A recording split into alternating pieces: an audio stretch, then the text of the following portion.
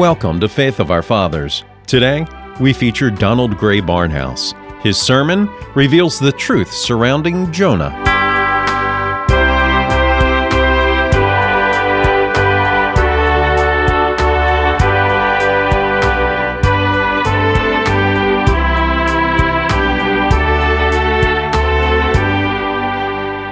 About 25 years ago, there was a famous murder trial in Chicago of two Jewish boys, Loeb and Leopold, who had murdered little Bobby Franks.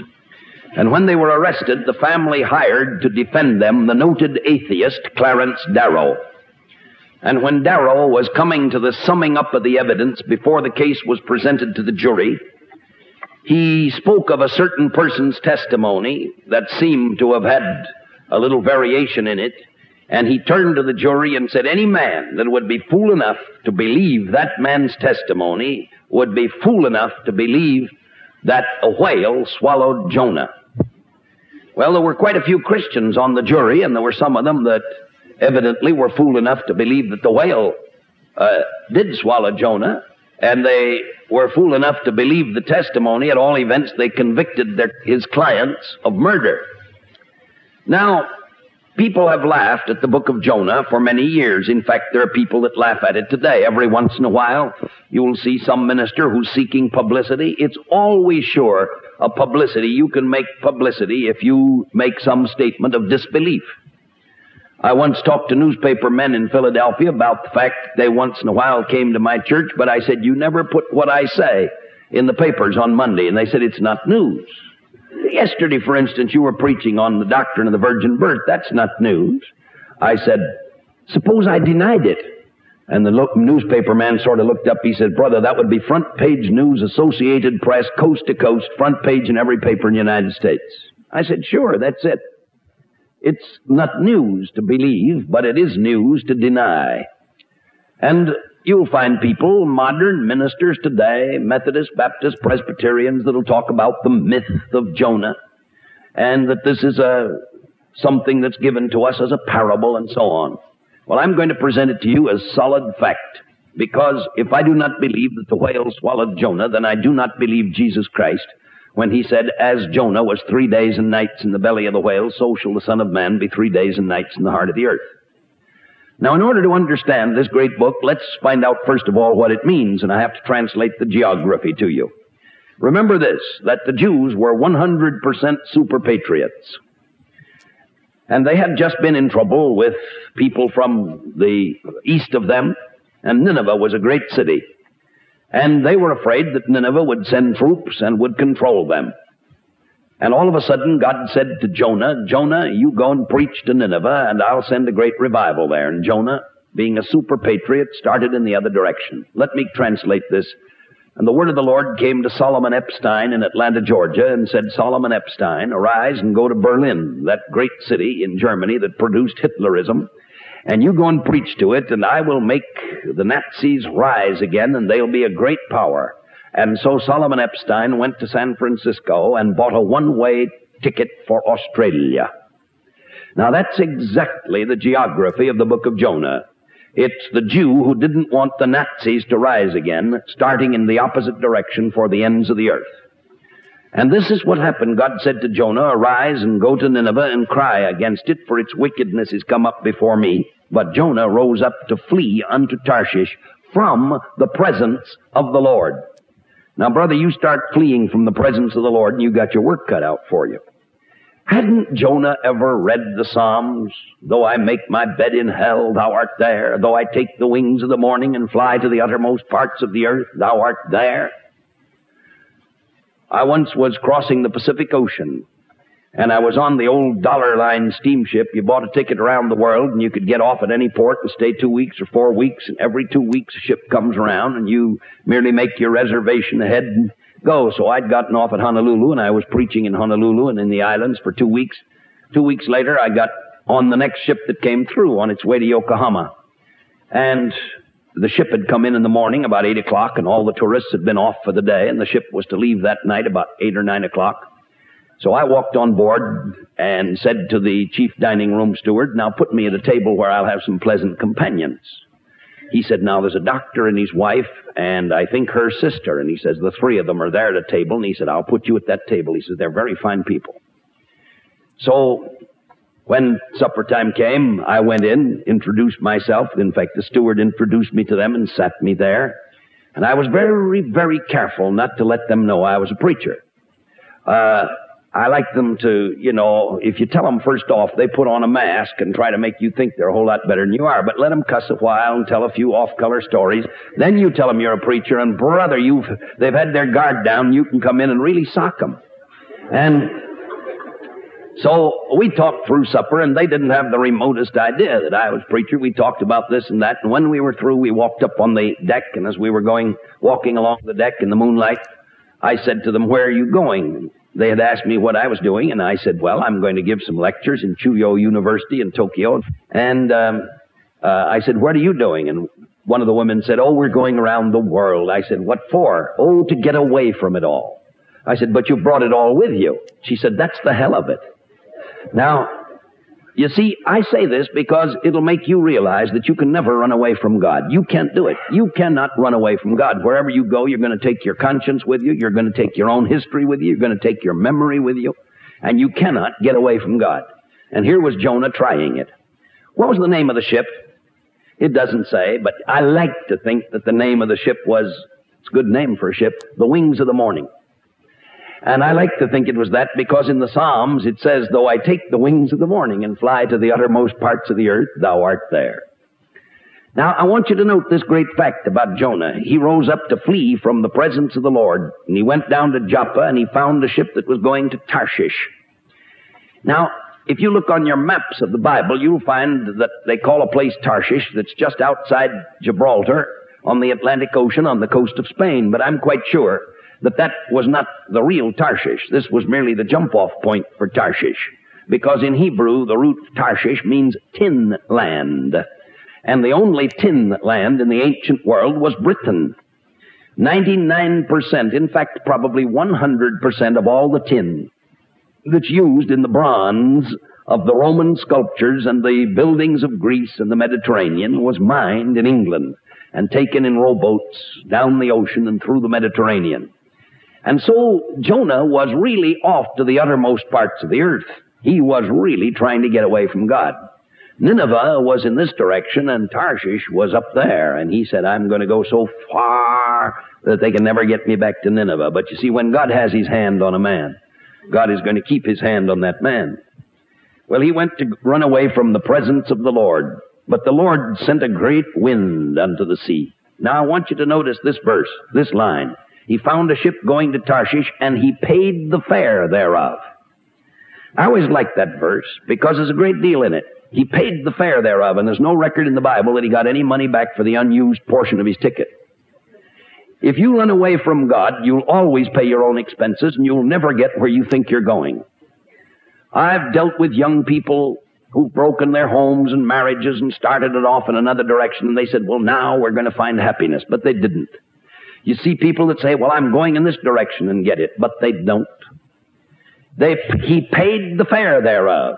And you run away from God, and I don't care who you are and what direction you're going, if you run away from God, you're going to pay the fare, and you're never going to get delivered. You can be sure of this. This is a law of God. I never think of this phrase, he paid the fare thereof, without thinking of Moses' mother. Somebody say, what on earth connection is there between Jonah and Moses' mother? Well, there's a line in the story of Moses' mother that's just the opposite of this. You remember Moses' mother believed God, and she took and made a little ark of bulrushes for the baby. And the baby, Moses, is the only baby in the Bible whom God says is beautiful. Now, every mother, of course, thinks that her baby is beautiful. The Germans have a proverb, jeder Mutters Kind ist schön. Every mother's child is beautiful. And that's true. A mother looks at her little baby, and even though it looks like a beet that has been left too long in the frigid air, nevertheless, it's a beautiful baby. It's beautiful. It's beautiful. It's her baby, and it's beautiful. But the Bible says twice that Moses was a beautiful baby.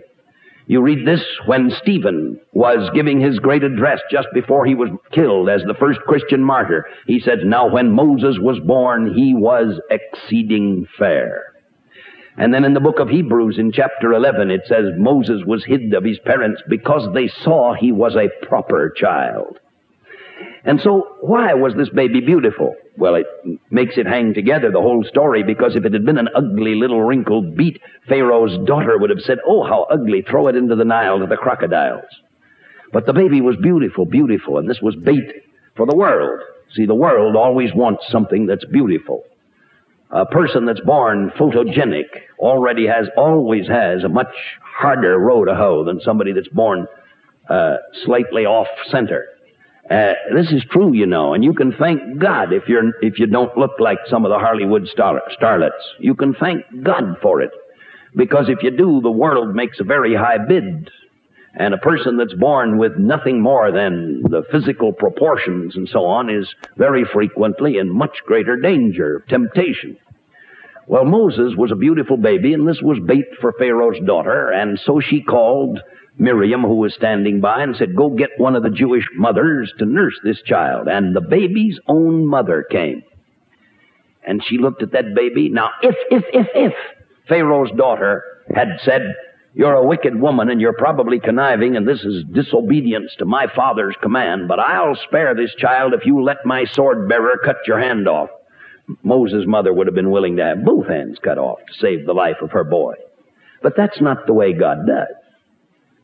When you're in God's will, you never pay your own expenses, and you always get where you're going.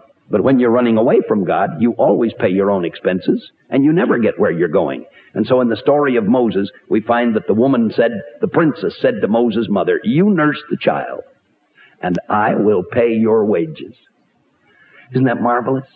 And so the mother got her own baby back in her arms, and what would she have rather done than anything else in the world? She would have rather, if someone had said, "What would you rather do than anything else in the world?" "Oh, give me back my baby and let me have my baby next to my breast." And Pharaoh's daughter says, "You get the thing you want most, and you get paid for it besides." Now let me tell you, if you do the will of God, you will always have the Lord's will.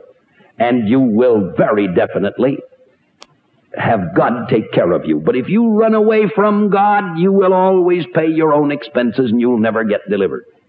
A few years ago in Philadelphia, someone was talking about a certain young man who'd gone into the brokerage business. And somebody said, "Perhaps we ought to throw him a little business, because after all, remember, his father was so godly and the Christian businessmen and so on, and this boy is a little far away." And I said, "Brother, don't invest any money with him." I said, "Invest it with an atheist. He may make some money for you. But the boy who is a child of believing parents and who's running away from God, God has to smack him down. Of this you can be absolutely sure. The wicked may flourish like the green bay tree, but the child of the covenant that's out of the will of God, God is going to have to smash him." And this is what happened with Jonah. He was the true child of the covenant. He was out of the will of God, running away from God, and God had to make him pay his own expenses and then get him thrown overboard. The Lord sent out a great wind, and there was a mighty tempest in the sea, so that the ship was like to be broken. And then the mariners were afraid. The Hebrew word is the salts, S-A-L-T-S. You see, Jonah was a Jew and traveling, and he undoubtedly came down as a tourist and paid his wages paid the fare to the captain of the ship, walked up and down and listened to the talk, made himself very much a traveler. You can always tell the people that haven't traveled much. If you have friends that ever went to France once, they probably let you know it for a year after. "Merci beaucoup, je vous aime, très bien," and tried to show the little bit of French that they did not know. And when Jonah wrote this prophecy, Jonah added to it all the way through in Hebrew. Everything in it is absolutely nautical, as though Jonah would say, "You see, I'm a traveler. I know the difference between starboard and port." And he really went after it. And all these details are here that show the authenticity of the story. The mariners were afraid. It says they cried, "Every man to his own God." You see, you have no right to cry every man to his own God. Someone says, "Why, this is America. Every man has a right." That's not true. "Well, Dr. Barnhouse, don't you believe in religious freedom?" Yes, but what do I mean by religious freedom?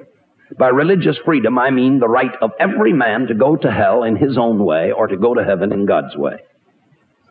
Don't ever think for 1 second that every man in Atlanta has a right to tell God how he's come to heaven. This is not true. There is one way to God, and there are not two ways to God. Fortunately, Jesus lived before Emily Post. And when the woman at the well said, which is the place to offer sacrifice, at Mount Gerizim or at Jerusalem? Our fathers say Mount Gerizim, and the Jews say at Jerusalem. Now, if Jesus had belonged to the greater Jerusalem council of Jews, Protestants, and Catholics, and meeting together for a fellowship of faiths, he would probably have said, well, after all, there's a syncretism, and there's something good in all religions, and we're trying to build a better world. But what did Jesus say? Woman, you worship, you know not what. We know what we worship, for salvation is of the Jews. Well, how did Jesus dare be so intolerant? Oh, Jesus was tolerant. He said, Jerusalem, you can go to hell if you want. How often would I have gathered thee to my bosom, as a hen gathereth her chicks, but ye would not.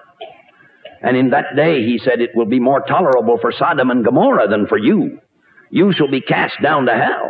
Don't forget that Paul is not the Bible teacher of hell. The doctrine of hell is not Paul's doctrine or an Old Testament doctrine. The doctrine of eternal punishment and damnation is Jesus' doctrine. If you're going to study the doctrine of hell, you get it in Matthew, Mark, Luke, and John from the teachings of Jesus. Any hope that there might be for those who have never heard the gospel comes from Paul, never from Jesus. And in the balance of truth, we simply say, Lord, you're going to do it in your way. And we bow before your way, and we know you never make a mistake. But don't forget, dear friends, that nobody has a right to pray except through Jesus Christ. If you see on television somebody walk up to the table and say, God bless this food, amen, that is not a Christian prayer, and God does not receive it. And in school, they say to our young people, now, you mustn't pray in Jesus' name. This offends the Jews. Well, I'd rather offend the Jews than Jesus Christ. And I'm not so sure that it offends the Jews.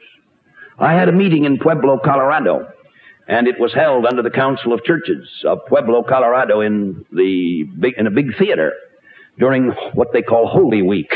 The other 51, I guess, aren't holy, but at any rate, you know what I mean, Palm Sunday to Good Friday. And I preached the gospel and preached it, and the Methodist minister wrote a letter to the paper, and they published it in the front page, and he chided me for being so outspoken. He said, after all, the Council of Churches includes the Jewish rabbi, and for Dr. Barnhouse to come and say that there's only one way for salvation, that this goes beyond modern liberal thought and so on. And there it was, and it crowded the theater to the doors, you know. They all came to see what it was that the Methodist minister was knocking. But the next day, lo and behold, the Jewish rabbi wrote a letter and said, don't ever say such a thing. We Jews respect Dr. Barnhouse because he stands up and says what he believes, and we do not respect the person that compromises his faith for fear of hurting anybody else. And I always rejoice in that fact. And don't ever be afraid to stand up and be counted. And all these people that cry every man to his own God say it's all right. You can keep on praying, but God is not hearing your prayers because your God is really the devil under another name. For there is only one God, true God, and that is the God and Father of our Lord Jesus Christ. When a politician says, and God bless our country, you know his radio time's running out. If you're ever listening to radio or television and hear a politician named God, you know his radio time's about to be cut off. See, he has to put that in the last moment. And it is not the God and Father of our Lord Jesus Christ he's talking about. They cried every man to his own God. And it goes on to say that Jonah was gone down into the sides of the ship, and he lay and was fast asleep. This is one of the saddest sentences in the Bible. He was fast asleep. You know, they talk about sleeping like a baby. Well, don't ever talk about sleeping like a baby to a young father who's raised several children, because he knows some nights they don't sleep, and he has to get up and walk up and down with them. Sleep like a baby? No. Sleep like a top? Well, maybe, because the top rolls off in a corner, but it's inanimate. If you really want a figure of speech, say sleeping like a fundamentalist preacher running away from God. See, that's exactly what Jonah was. He was running away from God, and he had seared his conscience. And he was out of the will of God, and he says, God Almighty, you want me to go there and preach at Nineveh, and you say you'll send a big revival, but I don't want those people converted. I'm not going to do it. It would not be what I want. I don't want this blessing of another race than my own race, and it cannot be, and I'm going to go the other way. And he went down into the ship, and he fell fast asleep, and he had his conscience seared as with a hot iron. Brother, let me tell you, it's a terrible thing when a man gets out of the will of God and starts to run away from God. He can even be quiet and calm and say to people, "Well, I'm not bothered." Well, brother, you're going to be someday. So the shipmaster came to him and shook him and said, "What meanest thou, O sleeper? Arise and call upon thy God, if so be that God will hear us and that we perish not." It's a terrible thing when the ship captain, an unsaved ship captain, has to call upon the Christian to get to acting like a Christian. Every once in a while it happens. You'll hear the world chide the church. Why doesn't the church do this and do that? And oh, how terrible it is to have to chide the Christian for doing what he ought to do. Why aren't we doing what we ought to do? Why is it that the church is the last to understand social righteousness? Why is it that they're the most uneasy in their conscience and not doing God's will in some of the most important things in the social life of the world today? Why is it, oh, I tell you, Jonah's fast asleep with scar tissue over his conscience, and God is going to have to take him and throw him overboard. And God is going to have to do that to us if we continue to make Christianity a little copyright patented thing that belonged to just our little group. "Awake thou." And they said every one to his fellow, "Come now, and let us cast lots, that we may know for whose cause this thing has come upon us." Now this was quite right. They were going, I don't know whether they'd draw straws or flipped a coin or did anything like that. But you see, there's a verse in the Bible that a lot of people don't know is there. How many people are there that know that the Bible says man throws the dice, but God makes the spots come up? Now this is true, you see. Man can throw the dice, but God makes the spots come up. That's Proverbs chapter 16. Man throws the dice, but God makes the spots come up. Matthew 16, Proverbs 16:33. Now I'll admit that's my own translation. But you see, the way it is in the King James Version is this: the lot is cast into the lap, but the whole disposing thereof is of the Lord. Now, in the ancient world, they gambled with a little bone out of a sheep's knee, because every sheep has in his knee a little bone that has 6 points in it, so that when you throw the bone down, it falls in a different pattern. It can fall in 6 different patterns. And 4,000 years ago, they were saying, "Roll them bones." And it's only in the last 50 years that they have dice so accurate, made with caliper, that they're not false dice. But they used to throw bones, and naturally these men were dressed in long dresses, and they would squat down Turk fashion, put out their knees, and they immediately had a flat lap, and they threw these bones down onto the woolen cloth. And it fell in one of many different ways. And it says, "Man casteth the lot into the lap, but the whole disposing thereof is of the Lord." Which means exactly, man throws the dice, but God makes the spots come up the way he wants. You can never cheat God. If you don't think that he's running all things, you just don't know God. God has planned all things, even down to the fall of the dice for every gamble or every flip of a coin. God knows exactly how the cards are going to come, how the tea leaves are going to be. And the devil tries to make you think you can find out the future in some way, and the devil always says yes, yes, yes, yes to your desire. Have you ever seen a Ouija board? Well, do you know what Ouija means? Did you know that Ouija means yes, yes? O-U-I, as in French, oui, oui, oui, oui, and J-A, ya, ya, in German. And Ouija is oui, ya, yes, yes, in French and German. And if you try to get things from the devil will always say yes, yes to anything you want. You find people that do this. They say, "Well, I'm going to flip a coin, and if the coin says heads, I'll do this.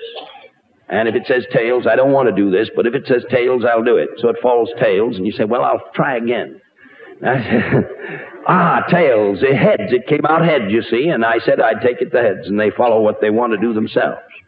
You can kid yourselves this way.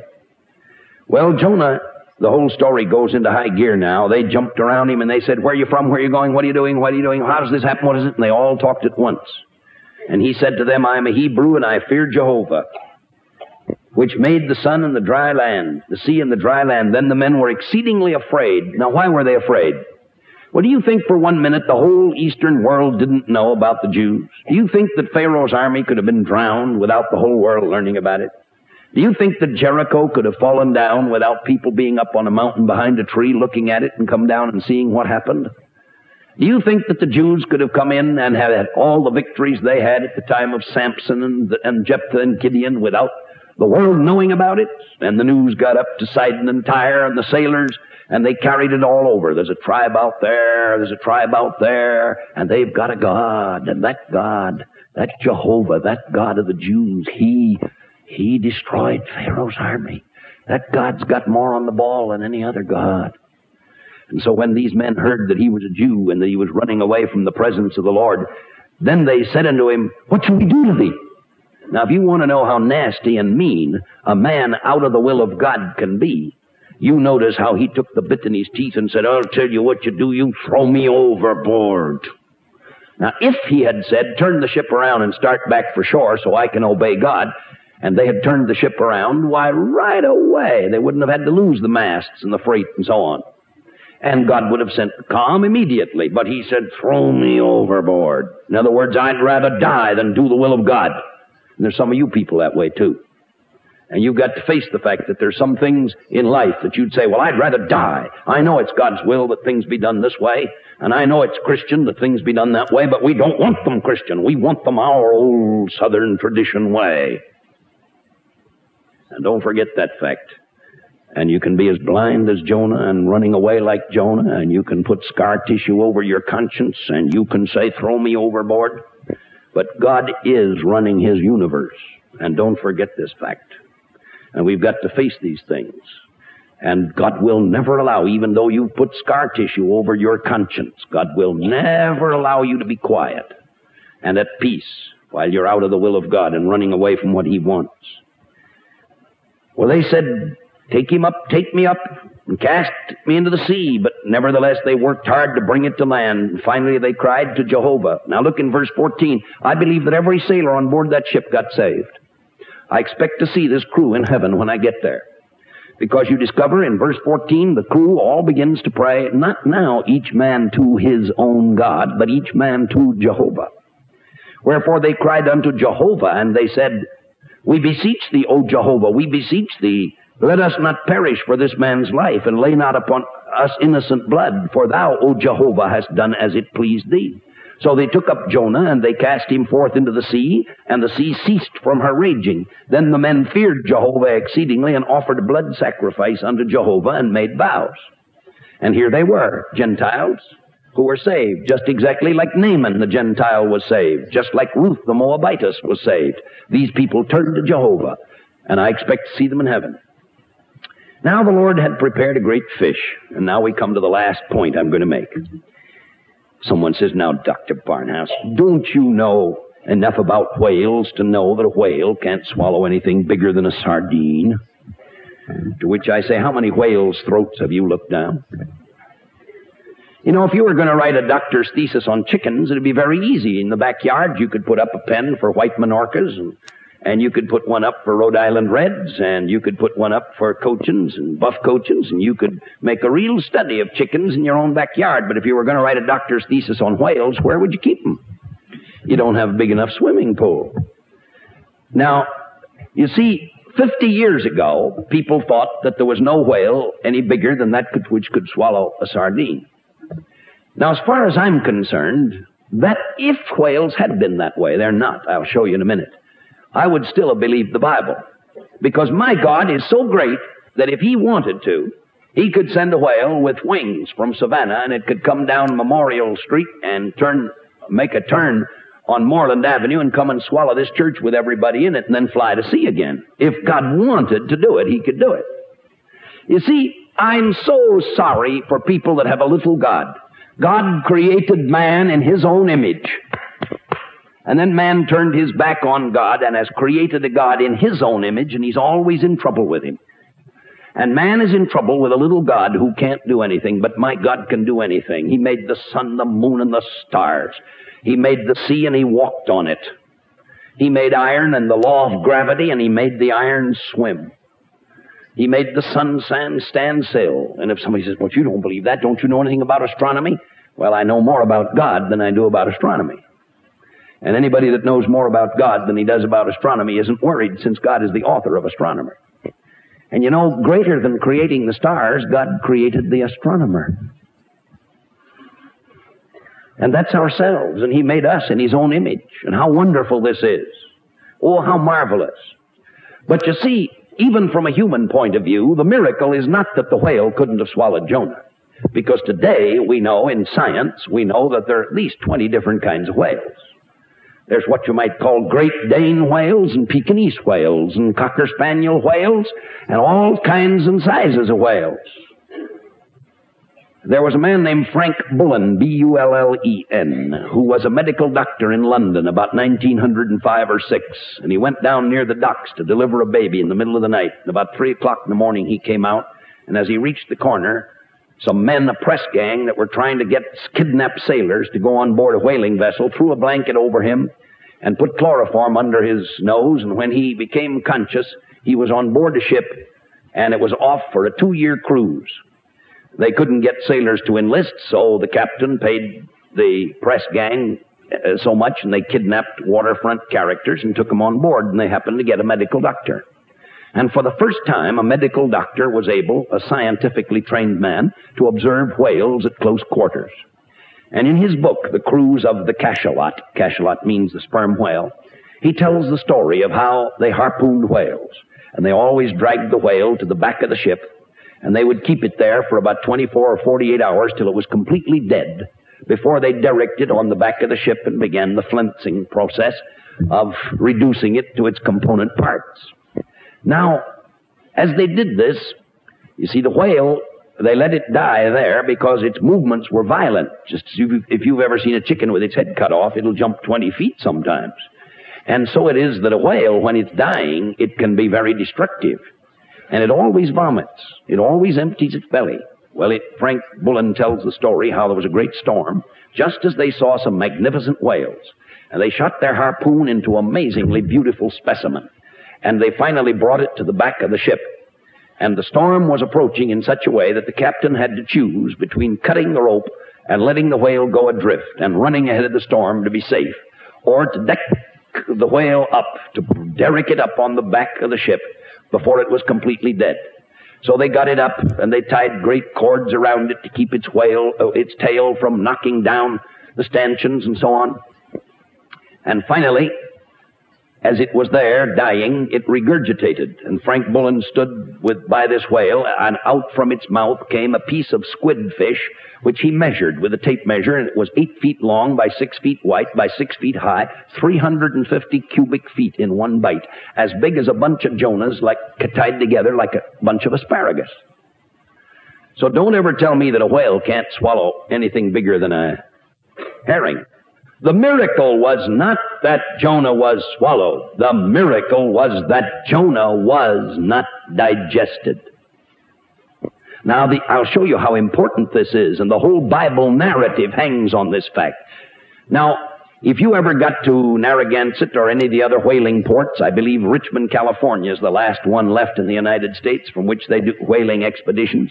But if you'd go there and get a quart of gastric juice from the whale's belly, that acid is so strong that it will dissolve shark skin, which is the strongest product known in nature. And yet it did not dissolve Jonah. Why didn't the acid dissolve Jonah?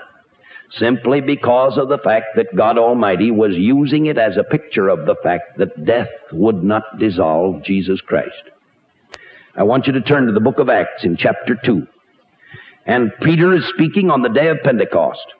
And here is the great fact spoken there on the day of Pentecost in Acts chapter 2, where he says in verse 25, David speaketh concerning Jesus, I foresaw the Lord always before my face, for he is on my right hand, that I should not be moved. Therefore did my heart rejoice, and my tongue was glad. Moreover, my flesh shall rest in hope, because thou wilt not leave my soul in hell, neither wilt thou suffer thine Holy One to see corruption. And then he says, now David was corrupted, and his grave is here. He wasn't talking about his own body, but in verse 30 he says, being a prophet, Verse 31, seeing this before, spake of the resurrection of Christ, that his soul was not left in hell, neither did his flesh see corruption. So the great miracle is that Jesus' body was not decayed.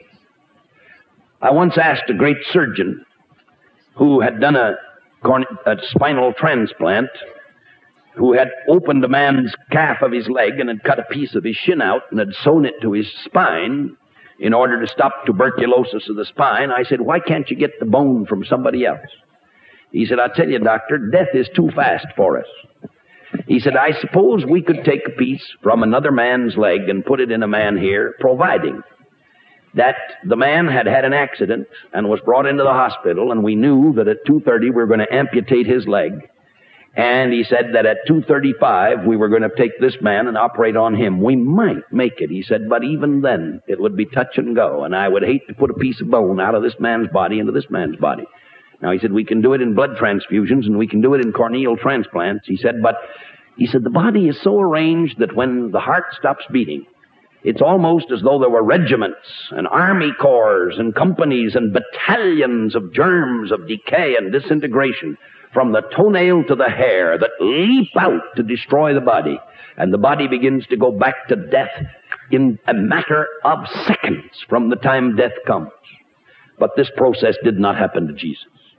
And that's the thing that's said here. This is one of the reasons why we know that Jesus was born of the Virgin, and that Jesus did not have a human father, and that his body was not entirely like our body. We're in the flesh, but he was made in the likeness of sinful flesh.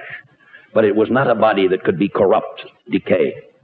And so we have this great picture. Jesus said, a wicked and an adulterous generation seeketh after a sign, and there shall no other sign be given but the sign of the prophet Jonah. For as Jonah was 3 days and 3 nights in the belly of the whale, so shall the Son of Man be 3 days and 3 nights in the heart of the earth. And here God Almighty gives you in this picture the fact that Jesus Christ, it was not possible that he should be holden of death. Now, just before I pronounce the benediction, I want to show you in the book of Jonah one more phrase. I could speak on this for 2 hours, a series of lectures. Jonah was put out by the whale and he landed preaching. And it's a wonderful thing, because in chapter 3, you have a verse here, and if there's any preacher in this audience, I want you to look very closely at Jonah 3. Because the Lord cried the word of the Lord came to Jonah the second time, saying, Arise and go to Nineveh, that great city, and preach unto it the preaching that I bid thee. Now there's grace. Why didn't God put Jonah aside and choose somebody else? Why didn't God say, Jonah, you didn't want to do it, I'll raise up Habakkuk and I'll have him go. You don't get the reward. God says, Jonah, I've called you for a job and I'm going to have you do that job. And let me tell you, friends, right here tonight, I don't care who you are or what you've done, God can use you. I don't care if you've made a wreck of your life, if you've committed every sin in the book, if you've been married and divorced and married and divorced and married and divorced. And the word of the Lord came to Jonah the second time. And the word of the Lord came to Donald Barnhouse the 72nd time and the 1002nd time. Oh, what a wonderful fact. God is the greatest junk dealer that this world has ever seen. He deals in second-hand merchandise. And you and I are the living proof. And it doesn't make any difference what you've done. You lift your eyes to God and say, Lord, you knew what I was before you started to save me. He knoweth our frame and remembereth that we are dust. And God Almighty says, yes, I know, and I love you, and I'm going to lift you. And you can go out now, and you can be a blessing for me. In spite of your past is under the blood. Your present is in the power of the Holy Spirit, and your future is in my hand, and you're mine, and I love you. And I'm going to deal with you, and I'm going to use you. But my heart is torn, lest there be somebody here tonight who has bought his ticket and paid his fare, and is on the outward journey, and has not yet come to the place where he let God throw him overboard and make the return trip in the whale. God will make you come back in the whale if you make him do it. But if you say, oh, Lord God, I put me back, stop the boat, send a helicopter, take me back to shore, and I will do thy will, he'll do it. God will get you off the wreck. God will take you back if you let him. But don't persist in thinking that you can get away from the presence of God. Don't think that you can run away from God. You can't do it, you can't do it, you can't do it. And Jonah paid the fare thereof. And he never got delivered. And he never got any money back for the unused portion of his ticket. Christian, don't run away from the will of God. Just say, Lord, here I am, and I'm so many years old, and I've wasted so many efforts. What am I to do? I come to thee now, Lord, and here I am, empty-handed. What am I going to do? And he says, hold them out, my child, and I'll fill them. And then you start working for me and witnessing for me, and God will bless you, and God will use you. Shall we bow in prayer? Lord our God, we pray thee now that thou wilt go with us as we go. If there should be anyone here who has not been born again, we ask thee to accompany them with restlessness and give them no peace till they rest in Christ. We pray thee for any Christian that's trying to run away from thee. Lord, may thy word come to them tonight, the second time, or the 1,002nd time, and this time may they listen to thee and not grieve thee any farther. O God, and unto thee be the glory and the honor and the dominion and the power and the majesty and the might. And all these things we pray to thee in the name of the Lord Jesus Christ. Amen.